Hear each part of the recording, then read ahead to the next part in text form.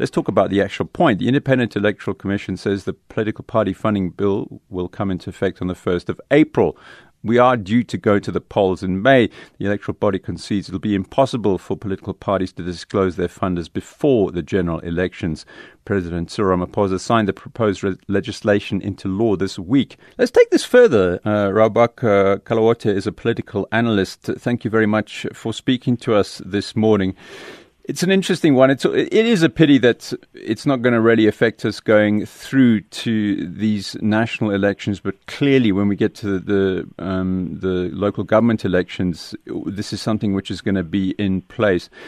I suppose the first thing I want to know is anything actually going to change as far as how much money political parties have to spend on their campaigns is going to be concerned?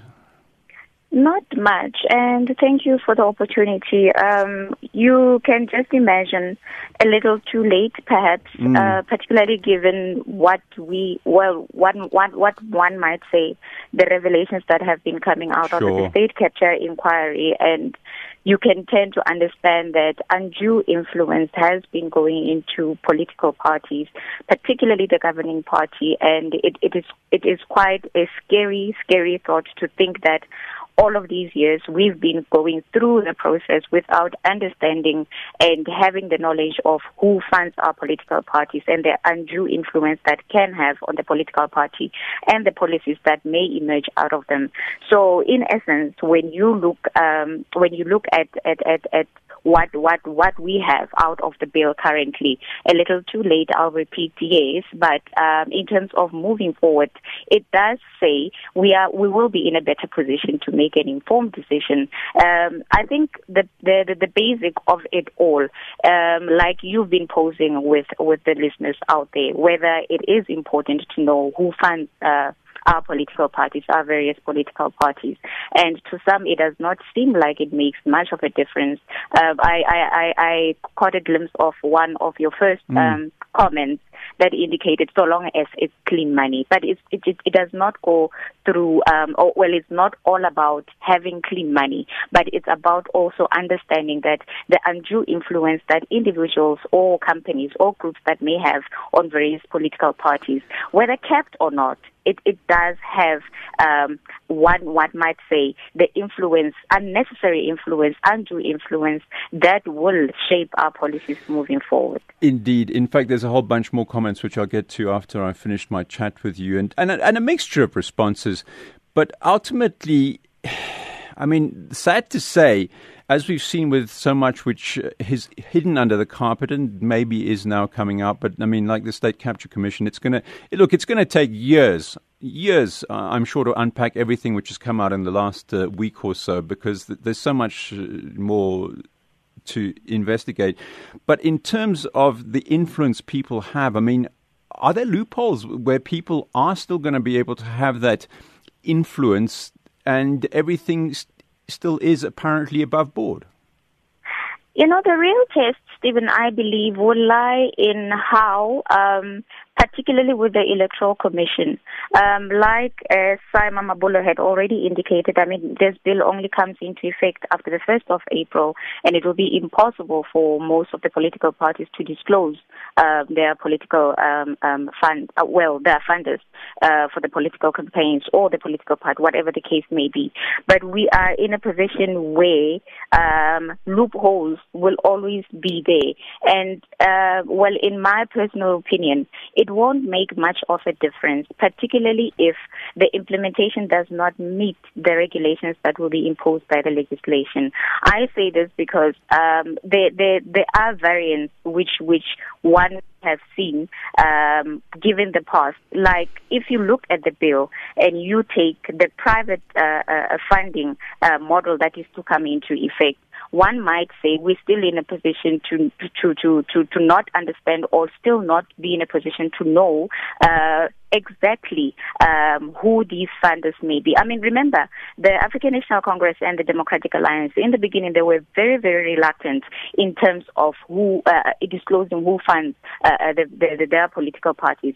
Now we're in a position that we would need that disclosure for better transparency and for the strengthening of democracy. But unfortunately, like it is with many systems around the world, with most democracies, there are loopholes that will stem from any regulations that are imposed by legislation. And it is likely that we may not readily know who is directly funding our political funders. But like I say, the real test lies with the Electoral Commission, and to ensure that the implementation that will come from this legislation and regulations, it must be in such a way that we know the full disclosure. And it is rather quite important that this information readily comes through to the public. And I would like to believe that it is important that, for any of us, especially the voters in South Africa, to understand when it comes to these political funding, particularly private funding, we know who it is that is funding our political parties, so that we know moving forward and stemming from what can be undue influence, we understand fully what is it that we're letting ourselves into by choosing a certain political party. How does this new law, make us in comparison to other democracies in terms of this disclosure? I mean, how progressive is this move?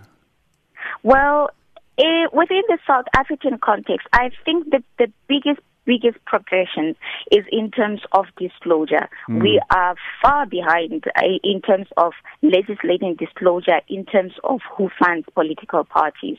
So that is progress enough. Well, like I said in the beginning, a little too late. We should have known this many, many years ago.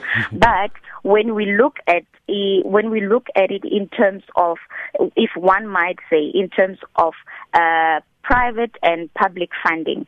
In terms of private funding, like I've already said, it is important in terms of disclosure, but when it comes to public funding, it does not make much of a difference, or one might say progressively so, when we look at the current electoral system. As you know, Stephen, the current electoral system that we currently under, it goes without saying that it is a proportional electoral system, and it does tend to say, even if amendments are made or were to be made, it's still likely that in terms of the number of seats that are allocated to political parties within our parliament, it will still stem from whoever does best at the polls will have the most money, and that will in essence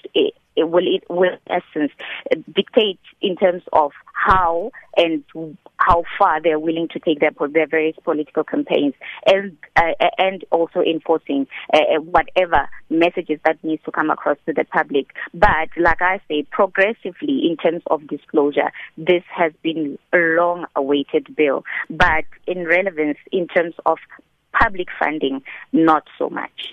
Thank you very much to political analyst Raobaka Kalaote speaking to us about that political party funding bill coming into effect on the 1st of April, but not affecting us as of this national and provincial elections. But the one interesting point is the Multi-Party Democracy Fund, which will hopefully ensure that some smaller parties get some backing as far as funding is concerned. But as you said, ultimately, the more votes you have, the bigger the slice of the pie you get.